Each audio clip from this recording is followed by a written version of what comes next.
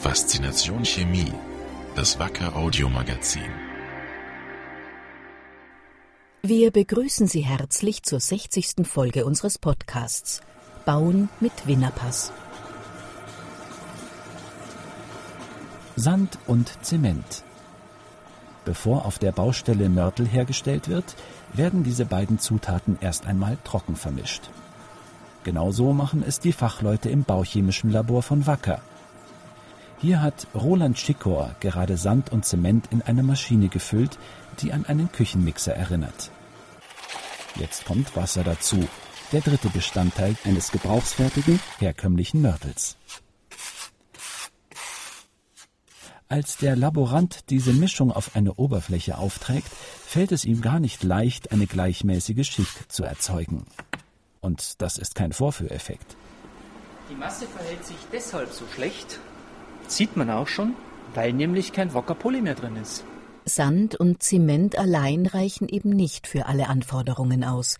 Das weiß auch Benjamin Rosbach, Koordinator der anwendungstechnischen Zentren von Wacker im Bereich der Baupolymere. Ein großer Vorteil an der Stelle ist, dass vom Werk, also unseren Kunden her, modifizierte Trockenmörtel mittlerweile verfügbar sind. Die sind modifiziert mit Winnerpass-Dispersionspulvern, also einem polymeren Bindemittel, was einfach auch viele essentielle Eigenschaften für die Endanwendungen deutlich verbessert. Dazu genügt es, wenn der Trockenmörtelmischung wenige Prozent Winnerpass zugesetzt werden. Dispersionspulver heißt, es sind feine weiße Teilchen, die optisch an Puderzucker erinnern. In dieser Form macht das polymere Bindemittel auf Basis von Vinylacetat und Ethylen den fertigen Mörtel deutlich geschmeidiger und lässt ihn besser haften. So kann er auch in dünnen Schichten in gleichbleibender Qualität aufgetragen werden. Trotzdem hält er größere Spannungen aus und verkraftet Temperaturunterschiede besser. Interessant ist das vor allem dort, wo viel und schnell gebaut wird. Etwa in Indien, berichtet Priti Pillay, die in Mumbai das technische Zentrum von Wacker leitet. Dank der Polymerzusätze können wir die Eigenschaften der Trockenmörtel geradezu maßschneidern. Die Anwendung der polymermodifizierten Mörtel ist ziemlich einfach und geht schnell. Es wird auch weniger Material benötigt. Eine 2 bis 3 Millimeter dicke Schicht genügt. Dahinter steckt jahrelange Forschung. Die Marke Winnerpass umfasst eine ganze Serie von Vinylacetat-Ethylen-Copolymeren. Im Mörtel bildet ein solcher Kunststoff elastische Brücken zwischen den spröden mineralischen Bestandteilen. So wird die Masse flexibler und lässt sich präziser auftragen. Auf der Baustelle brauchen die Arbeiter nur eine genau vorgegebene Menge Wasser zur Trockenmischung zu geben. Es kommt nicht mehr zu Dosierungsfehlern. Und sie haben etwas mehr Zeit, um den Mörtel zu verarbeiten. Mehr als mit einem, der kein Polymer enthält. Alles in allem steigt so die Qualität am Bau. Vorteile, die gerade indische Kunden schätzen. 2015 konnte Wacker auf dem Subkontinent 1/3 mehr von seinen Baupolymeren absetzen als im Vorjahr. Auf dem indischen Markt sind die Anwender von Winnerpass überzeugt, denn sie kennen dieses Produkt von Wacker, seine Vorteile, die Charakteristika und die verschiedenen Qualitätsstufen. Wenn Sie Produkte unserer Wettbewerber verwenden, haben Sie den Eindruck, Winnerpass ist der Maßstab, was die Eigenschaften angeht. Und das nicht nur, um die in Indien beliebten Porenbetonsteine miteinander zu verbinden. Auch Fliesenkleber erhält erst dank Winnerpass die nötige Flexibilität.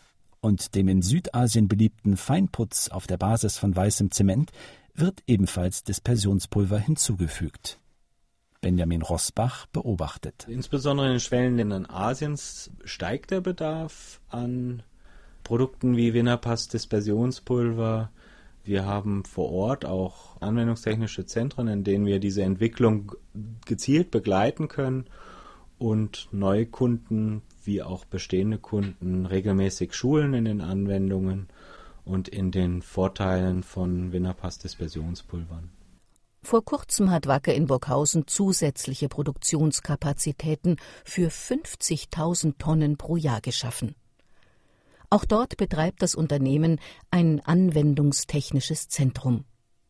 Hier testen die Fachleute, ob alle Kundenanforderungen erfüllt werden und wie sich die Produkte für verschiedene Anwendungen weiter verbessern lassen. Da steht etwa in einer großen Halle eine Betonwand, an die Mitarbeiter gerade mit verschiedenen Mörteln Prüfkörper aufkleben.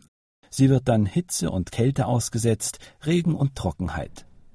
Dies simuliert die Beanspruchung des mit Winnerpass modifizierten Systems über etliche Monate und Jahre. Das ist eine Wand, die wir zusammen mit den Kollegen in Indonesien geplant haben. Wir führen sie hier aus und nach den Zyklen, die sie durchfahren hat, diese Wand, werden die Eigenschaften der verschiedenen Putzsysteme, die hier aufgebracht sind, untersucht.